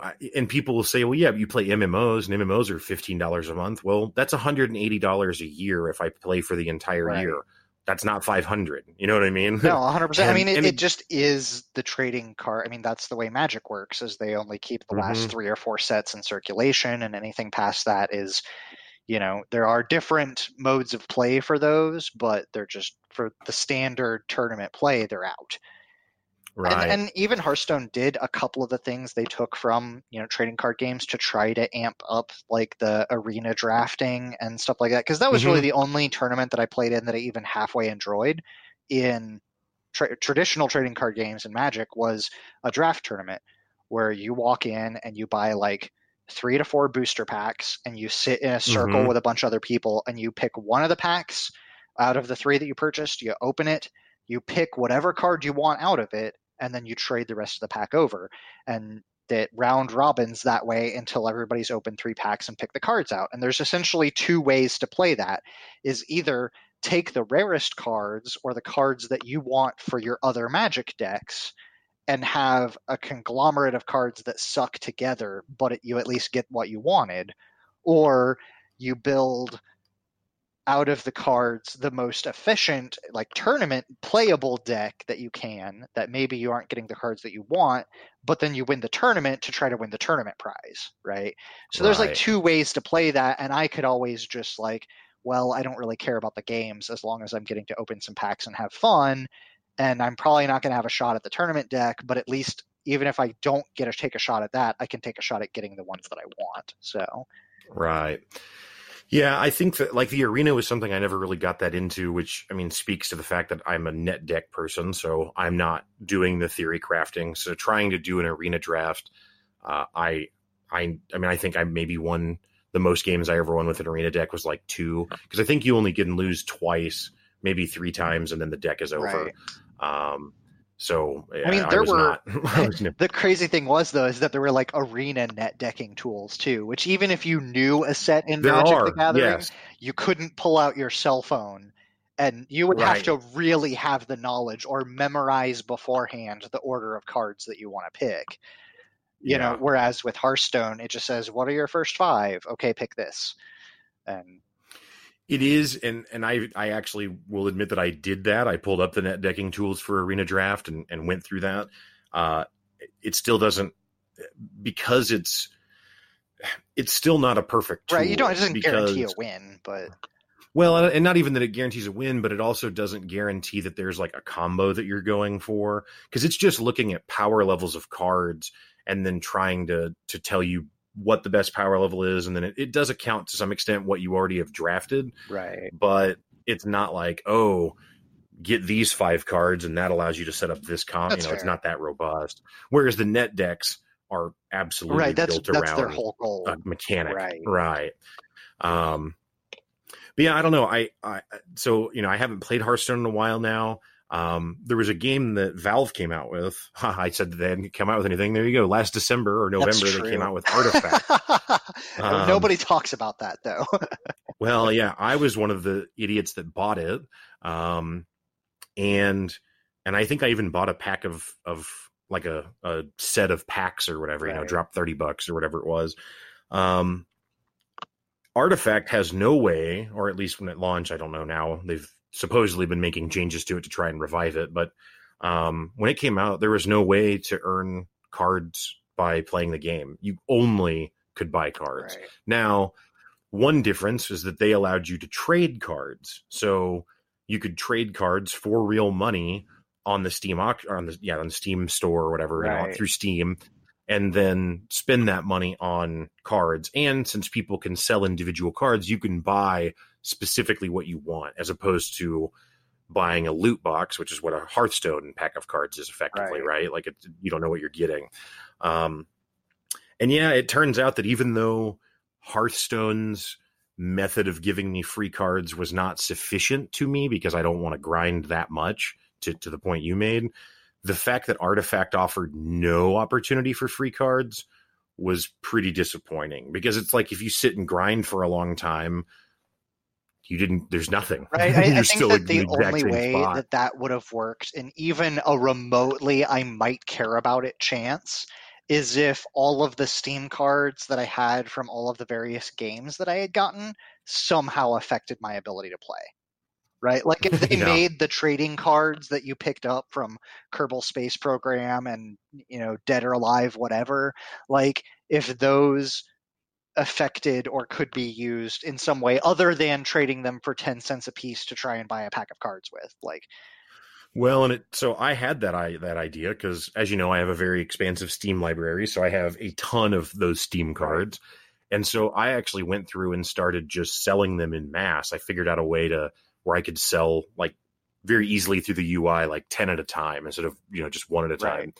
And yeah, it turns out actually they put a limit on you. I don't remember what the transaction limit is, if it's a transaction limit or a dollar amount. I feel like it's a transaction limit. I think it's a transaction limit by week. But either way, yeah, they just tell you, like, if you want to sell anymore, you have to submit basically the independent contractor tax. You have to have tax information. Yep. Because I think I ran into that too, because originally it was it's so difficult to sell them, but I don't want them.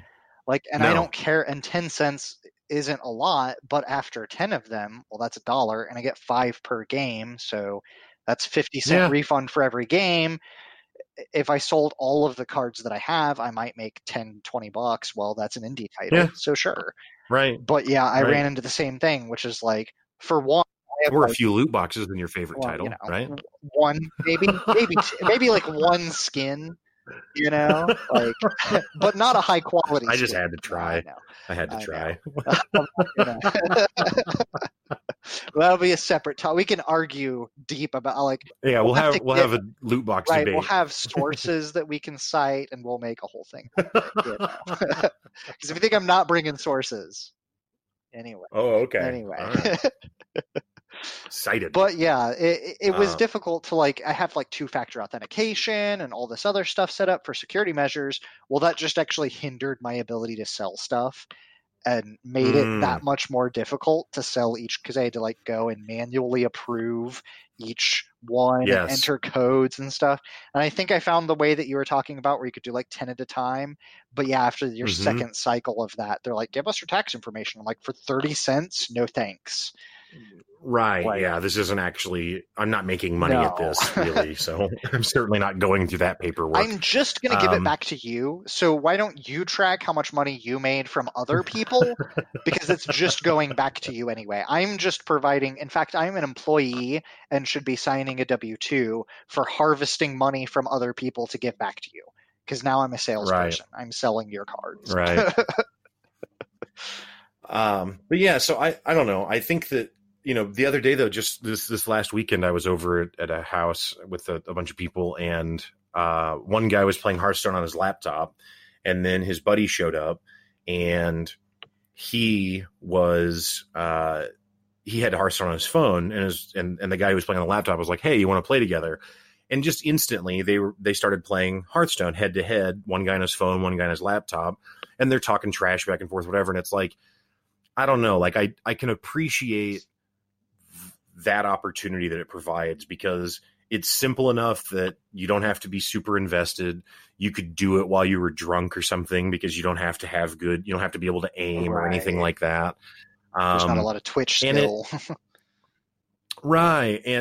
And they have different modes, beyond just arena. Now they have like what they call brawls and different things where they can randomize your deck or give you certain decks to play with, so that, if your friend has better cards or something, you can still kind of even it out a little bit to just play heads up. So I don't know. I don't hate Hearthstone. I just think that trading card games are not really for me. And to be honest, I don't even think that they're malicious or nefarious in their business model. I actually don't have a better answer. I get that they have to make money, so they have to continue to sell cards. So if they don't come out with new cards, how are they going to make money off of people that are into it? Well, and how do they keep the game interesting? Yeah, and that's what I was going to say, is that because of net decking, the meta becomes stale. And if you didn't recycle cards out and bring new cards in, it's just because it turns out that it's not as well designed as chess, right? There's not a million possibilities. And so you do just run into these dead ends, and it's like, before they started cycling old cards out, they would just go back and balance old cards. Well, what that meant was really that they would just take, they introduced some new card that happens to combo really well with this old card, and that combo is too powerful. So then they go to the old card and just cut its power in half or something and just nerf it. And that's not fun either, because now that card sucks. And and eventually you get into this game where, you either have to remove a card entirely, or you have to balance everything around it. And that doesn't make sense either. So I don't even begrudge them, because I don't have a better answer. I don't know how you maintain balance and make money in a different way than they do now. But I don't know. It just, at the same token though, it's one of those things where it's like, server upkeep on something like Hearthstone, it's not like they're saving. It's not like player save files are on the terms of gigs. They're probably on the terms of kilobytes. And so, sure, keeping that game up probably doesn't need to require as heavy-handed of transactions as it does on the upwards of $500 a year to be competitive. If it was $50 a year to be competitive, then I might be more interested, and I agree. Then if I could, no, go ahead. Go ahead. Sorry. I was just going to say, if I could pay like $10 a month, fine. Exactly. Yeah. Or if I can, even if I pay $50 and I only play for a month or two, I still don't feel like any other game that I've bought $50 or $60 for that I've played less than a couple of months, I still feel like I got my worth out of it, knowing that it's going to be around, and maybe next year I'll put in another 30 to $50 and play it for a month or two. I mean, I don't think that, like, if Terraria's expansion packs cost like $20, $30 for DLCs, I would probably still eventually pick them up and not feel like I'd pick it up, play it for a couple of months, and then be done with it.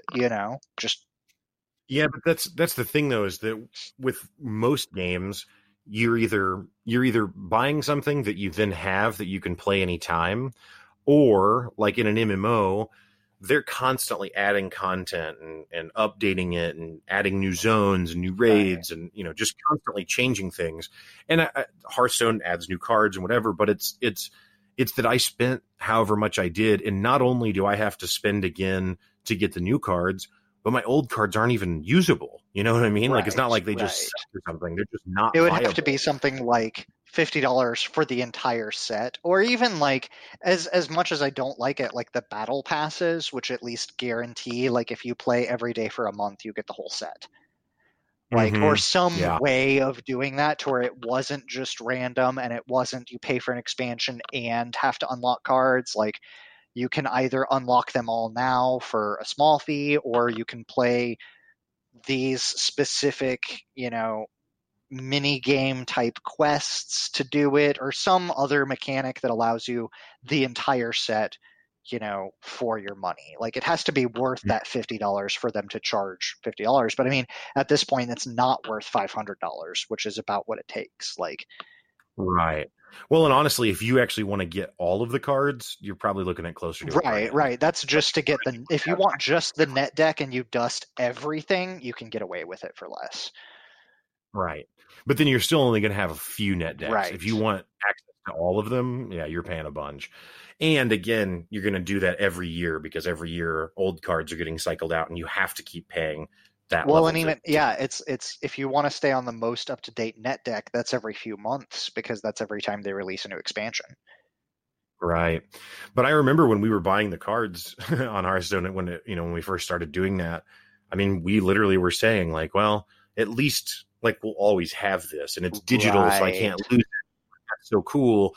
And then it turns out I do technically still have them, but not in any reasonable sense that matters. Well, and you're not gonna have a fun game with what you have, because, like you said, the most you could do is play the outside of standard, where all cards are available, and that's an even more broken style of play.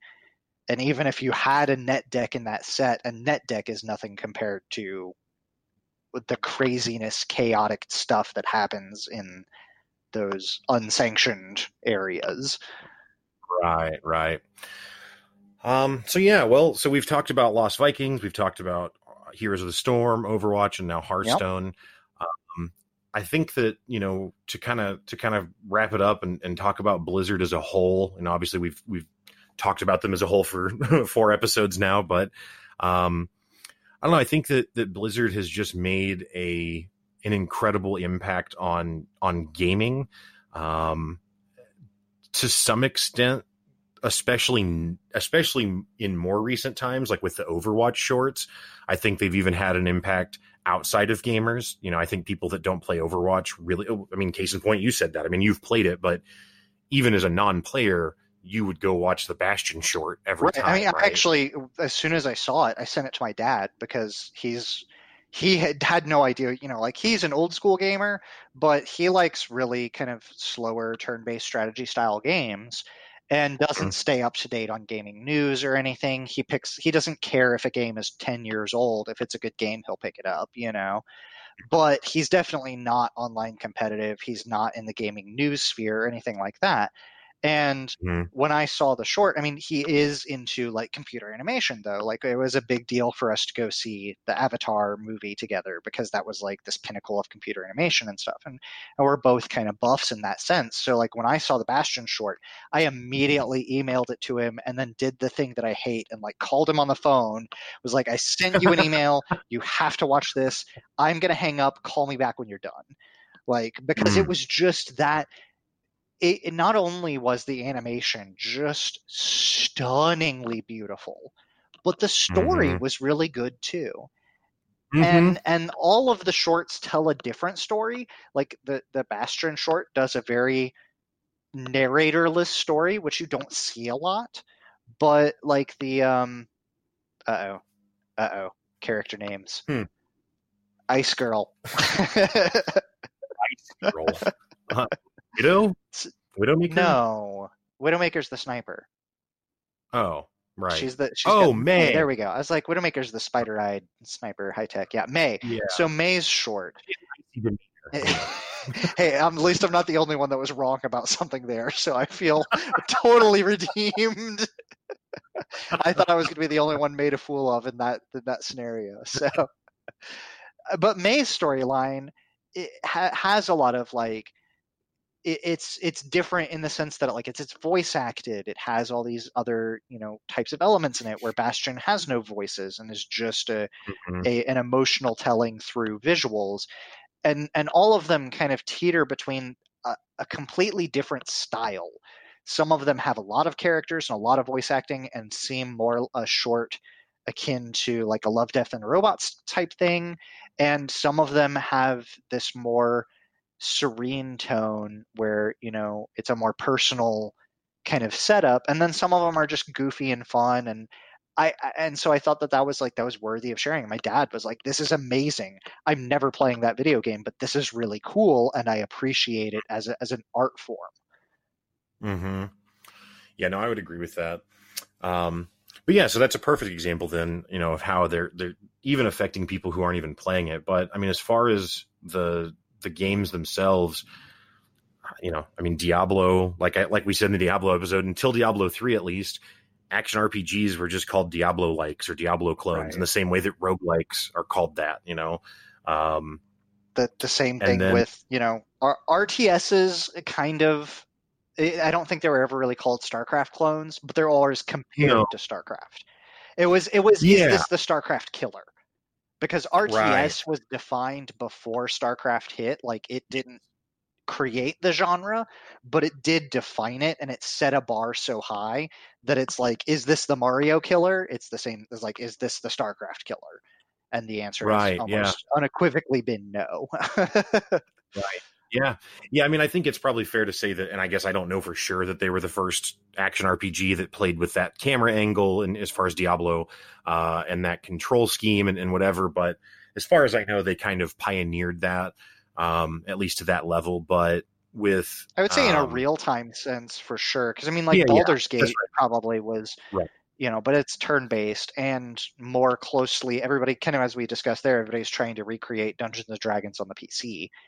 And Diablo, Baldur's Gate is a lot more of a D&D experience. Right. Diablo definitely wanted to create their own thing, their own stat system, their own world, and exist outside of, a D&D, licensed deal.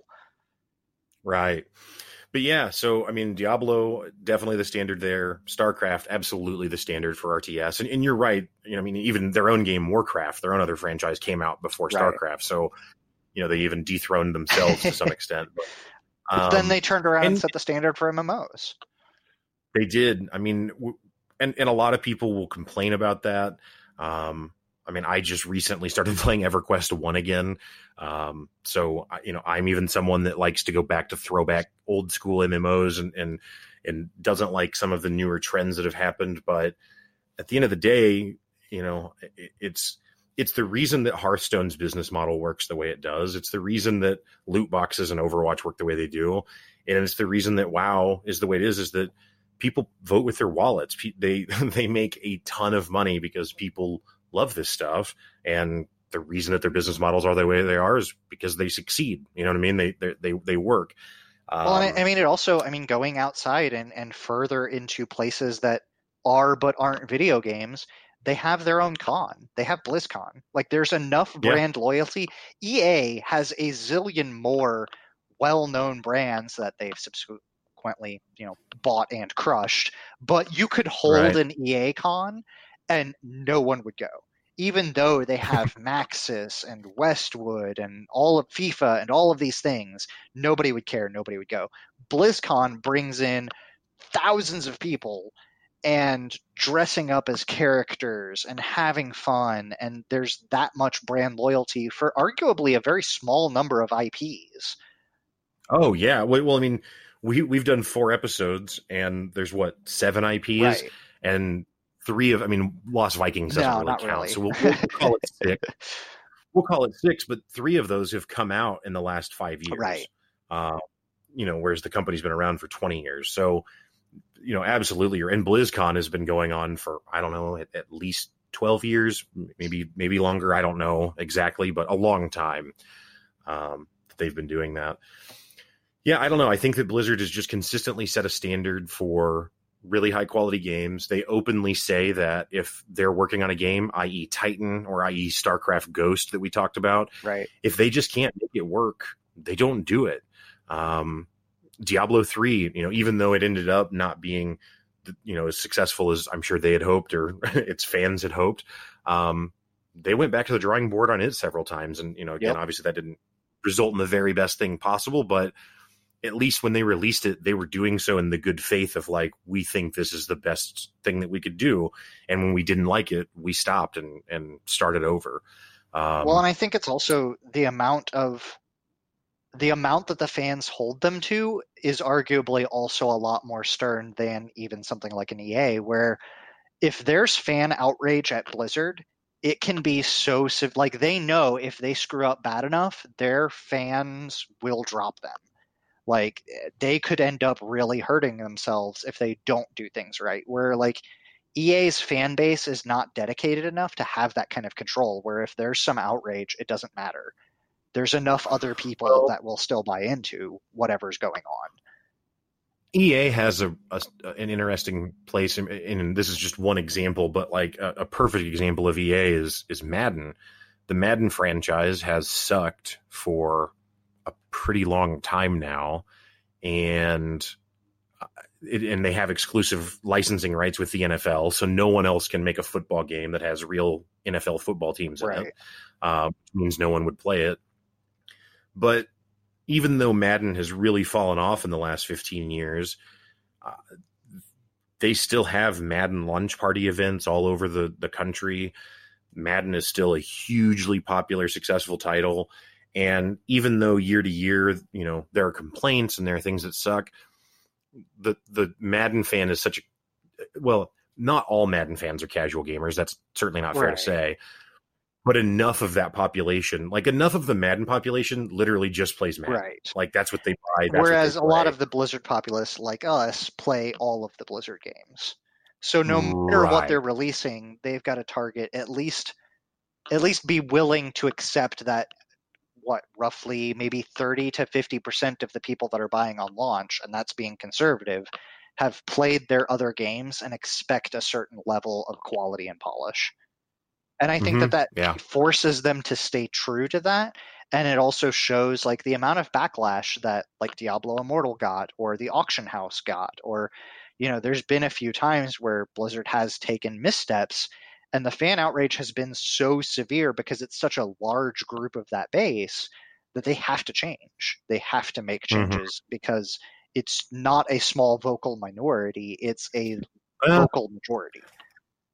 You're right. You're right. But I would say that it still speaks to their character because they are willing to fix it. Whereas you look at the example you used with EA and BioWare. I mean, Mass Effect. Now I can't remember the latest one that came out. Of course, Andromeda. Yeah, like that was largely derided when it came out, and they didn't fix it. They actually just stopped developing it and then shut down a company. Yeah. Same thing with Anthem, the looter shooter they just came out with. Now they haven't shut it down yet, and supposedly they're still working on it, and hopefully they can turn it around. But if the new Dragon Age doesn't make BioWare a bunch of money, then they're probably done as a studio. Could be, yeah. I don't know. But yeah, I don't know. I think Blizzard represents, a conversation you and I have had before, is kind of the good guys in gaming or whatever, and yeah, they're a huge conglomerate, and now they're affiliated with Activision, which has its own host of problems that people have with them. But I think in the end, Blizzard over time has proven to be one of the good guys and one of the people that as a company, what are you really doing to run a business? Well, you're making a promise, and then you're trying to deliver on that promise, and people are paying you for that. Right. And I think Blizzard strives really hard to deliver on the promise that they I think so make. too. I think they're the closest that you can get to the amount of interpersonal connectivity that can happen between a gamer and a studio that you can get as a AAA company. Like, that's what I was going to say. I mean, like, Butterscotch Shenanigans is a developer that, you're obviously a huge fan right. of. And they make really quality stuff, and they have really good interaction. It's also 3 people, Right. Like it's a different world. It's a different animal. And so they don't have a board of directors that they're emboldened to. I mean, Blizzard's been, a public for quite some time, even before Activision got them. And even though they've had that board of directors, it's still at least felt in some way that it was kind of customer first, even though they've made some decisions here and there that you can say, yeah, that's a little bit on the money making side. I'm sure WoW players would have a lot to say about certain things, certain bits of content that were released and the pricing mechanics for them. But I think all in all, at the end of the day, they listen and are at least willing to deliver quality over, like you said, just kind of releasing the next thing for that year in a way that most other AAAs aren't willing to do. Yeah, and something I have to say that, and this is not unique to Blizzard, this is true for games at large. Your take on WoW, where you're like, yeah, I don't know, not really for me, not going to be into it, and you haven't played it, is valid because you saw it, not interesting, didn't do it, fine. Not everything's for everyone. That makes perfect sense. And you don't see the hours played on like the forums in the same way on Blizzard, but something that you see on Steam really frequently is someone will have like 2,000 hours played in a game and then leave a negative review about like, yeah, this game's crap, don't play. And it's like, dude, you got 2,000 hours. You got a year's amount of 40 hours a week work time out of this game. You paid at most maybe $60 for, and probably if it's on Steam, less than. Really? Like, you're going to give it a thumbs down when it gave you 2,000 hours of value? It all depends on I don't know. We're drifting, but there are things that games can have happen to them that change it to where it's not the same game that it was 1,000 hours ago.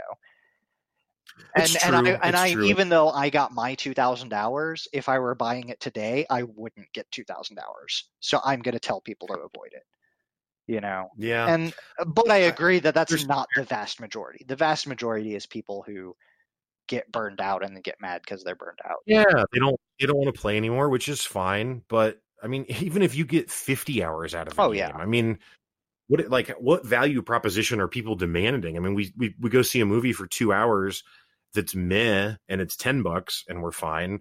But if you pay $10 for a game that you play for 5 hours and it's meh, people take to the internet in droves to talk about how much of a ripoff it is. And it's like, what are you talking about? But I would definitely say there's not been a Blizzard game that I have invested personally in that I haven't felt like I've gotten my time out of. I would say that mostly because I didn't invest too terribly much into Heroes of the Storm. I bought a couple of characters, but I played mostly the free stuff. And because I think as part of an early adopter, you got more of the characters like earlier than you did. You in-game money to unlock the characters. You don't have to pay. That's fair. And then again, Overwatch I was gifted, but those are the only two that have had even low amounts of playtime. But that doesn't mean that I didn't enjoy them. I still enjoyed the time that I had with them. I'm just not that kind of gamer anymore. Right. And certain games, I think I would probably play more Overwatch if more people I knew also played it. I might be more inclined to. But again, it's those skill level games where a small amount of skill change is a big amount of in-game impact. Where it's not that I'm afraid of losing or anything like that. I actually just don't want to let my team down because I'm the sucky one. And it can be because I've played enough MOBAs, I know what to look for in who's the suckiest person on the team. And if I'm that guy, I don't want to be that guy because I've hated that guy so much, Yeah, and I even went at one point and tried to find an Overwatch team. There's different websites and apps you can get where you can put out what your rank is and what characters you like to play, and then kind of match you with what kind of player you're looking for. Yeah, and then people reach out to you and say, "Hey, I'd like to play with you, maybe." And then I found that that's actually like the worst version of dating that you could ever do. And it's a romantic element, but you just have to go jump in a game with some rando, and then it turns out it's like a 13-year-old kid or a They racist or only who want to talk knows. about nachos. Yeah, and it's just Or like, oh way my worse god, I don't things. play that show. Right, but there's no way to know except to just go do it. So you just have to grind playing Is randoms forever. the Tinder of Overwatch? That sounds like the Except most. Tinder is better because at least you get some information. Like you get, Like a they put profile a pic. profile photo, and So you're saying that say you've been something about catfished in Overwatch teams? That like it wasn't really that I was catfished as much as it was just like I did that like twice, and then I was like, this is one of the worst experiences I've had. I do not care about playing this game that much. Right. Like, F these random people. Anyway, all of that, I will digress. I think in conclusion, we can say, obviously, we are huge Blizzard fans, as we've talked about it for close to 8 hours now, I think, throughout the series. Hopefully you guys are all Blizzard fans too. If you've got, if you haven't checked out any of these titles, you absolutely should. You can even check out the classic ones. Like I actually just, after we recorded our Diablo episode, I went and downloaded Diablo 2. Yep, Good Old Games has it 1 and 2 up. Say what? Oh, you can get 1 and 2 on Good Old Games as well now. Yeah, you can get them on GOG. Yep, and the old Warcraft games are there. So I highly recommend checking out the titles because, again, Blizzard just has this quality standard that is close to unrivaled. And even if you don't want to play their games, watch their movies because they have defined, in my opinion, a lot of animated short. Like they have set the bar in realms outside of gaming, and I feel like they've set the bar on animated shorts to a point where I'm almost spoiled. Where like it's got to be like a Pixar or Blizzard. Like if you're a small like college film studio 3D animation, it's really hard for me to like get through it. Not because it's bad, but because I've been spoiled by such high graphic fidelity that it makes me cry. Like. Yeah, well, it's just, and even though Hearthstone is certainly, like we talked about how WoW and StarCraft and Diablo kind of are genre defining, Hearthstone, it's not fair to say that because Magic is definitely the genre standard for that.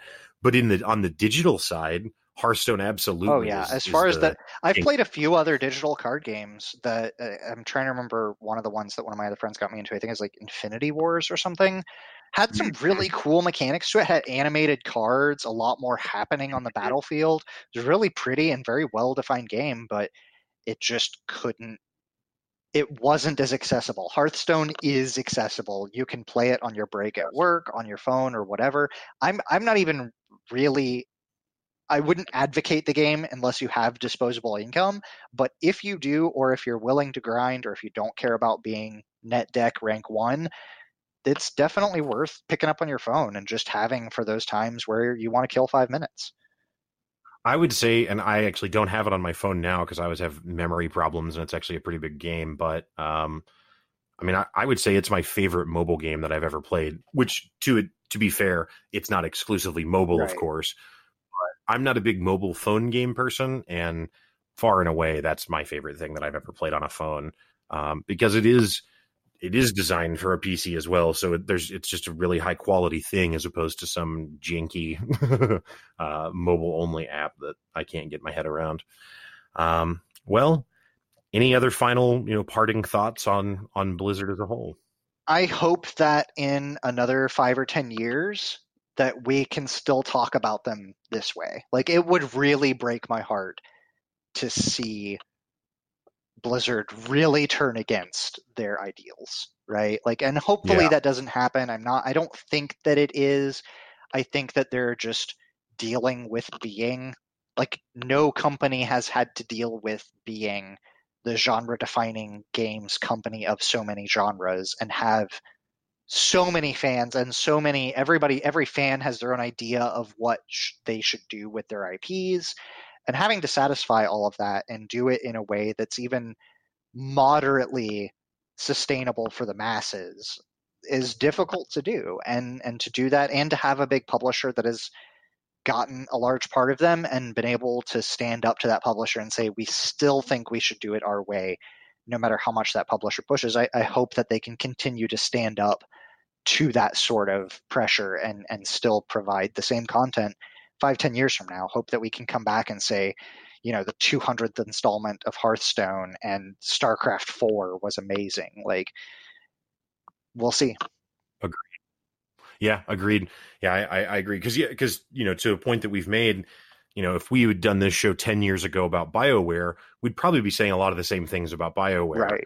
And now forward, and not that it's BioWare specifically because they were bought by EA, but BioWare used to be one of the good guys, and now they're just another in the pile of, you just don't really know what you're going to get. Sometimes they do still, but there's just no consistency. So, well, this has been a really fun series to talk about with you. So I've had a blast. This is Pick Up Your Sticks, guys. Thanks so much for listening. Have a good one. See you next time.